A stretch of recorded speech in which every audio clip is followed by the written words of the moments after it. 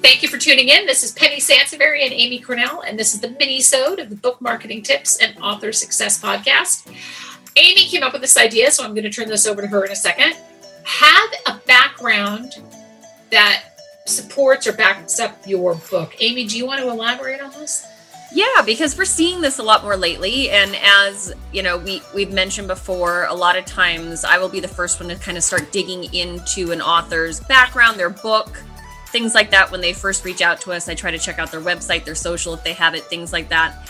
And we're getting a lot more authors coming to us because, you know, my explanation is that they've had some enlightened moments in 2020. We've all spent a lot of time indoors. A lot of people are getting back into that book project. A lot of people used it as a reason to make changes in their approach to life. And while we 100% support that in wanting to get that out there, and I think a lot of authors are very well intentioned that they do it because they want to make a difference or they want to share something they've learned, which makes a lot of sense. But you know, publishing is, you know, news alert, publishing is very competitive. So if you want to release a book that kind of falls into the self-help, health, wellness, even, you know, business advice arena, you know, you need to, if you don't have a strong background in it, you know, professionally or otherwise, that really in a platform that supports this. So if I'm not going and finding things that you already have out there that show that you are 100% owning this topic, then you just need to be really prepared to jump in feet first and with a killer platform when you release that book, or be ready to learn and learn quickly and make the most out of that book release. Yeah, I mean, and I've seen this over the years where an author, so I've had authors that have, that I've talked to said, I've lost 60 pounds and I want to write a book about dieting, or I met the man of my dreams and I want to write a book about dating. And I think that's great that you have that story and that you feel so passionately about it. But the problem with a lot of nonfiction topics is that you really do need to be an expert. If you're not an expert, it becomes kind of a memoir, for lack of a better term. So some years back, I had an author who, her father had a heart attack, and so she helped him get healthy by creating this plant-based protein, back when it was very, very, very new, diet plan. And she wrote a book about it. And I said to her, you know, I think this is great, but you really could use a voice, a credible industry voice, like a nutritionist or a doctor or something like that, just to even write the foreword, right? Get somebody to write the foreword. Sometimes it's that easy. Sometimes it's just, if you know, becoming the expert. She was very much the expert on the topic. She knew this back and forwards, but it was helpful to get her more media because she had another voice, a credible voice in the industry backing her up, if that makes sense. Yes, I love that. I think that's brilliant. Yeah. So sometimes, if you're sitting on something that is, and most of the authors that I've ever talked to about this, when I get on the phone with them, I say, you know, I like this topic about, you know, whatever, dating or dieting or something. I mention those just because they're ever changing and they're very robust.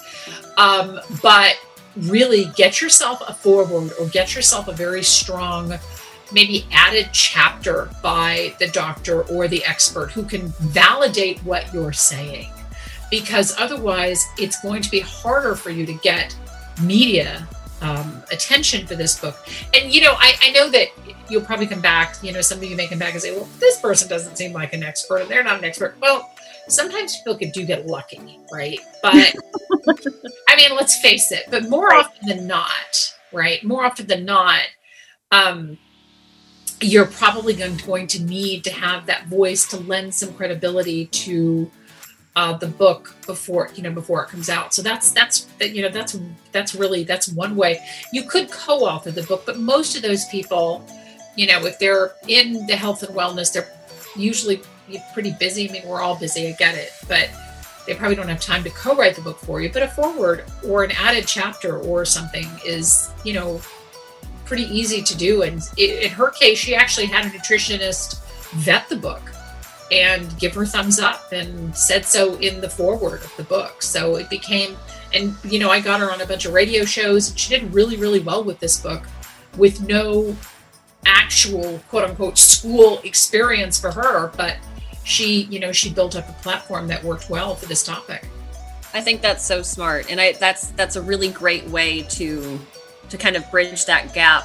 And I love what you said immediately, Penny, and I can't help myself. That's how my brain works when you said, well, this person, doesn't seem to have a background, like a fluke or an accident. But I bet in almost every situation where it seems like a fluke, they had some sort of brilliant entry into the market with their marketing and how they presented that. Yeah. That book, you know what I mean? So they made up for it in ways that were just brilliant in regards to how they presented it to the world, Right. And then, be mindful of the fact that if you are going to write about a particular topic, whether it's money or anything that is, mindfulness, which is a big topic right now, or yoga or whatever, you'd better have the chops to back it up. So not just, if you run your own yoga studio and you're writing a book about yoga, you probably don't need somebody to write a foreword for your book. But when you put yourself out there as the expert, it's important for you to be aware of trends in the industry, because if you're going to be interviewed, you may be asked about that.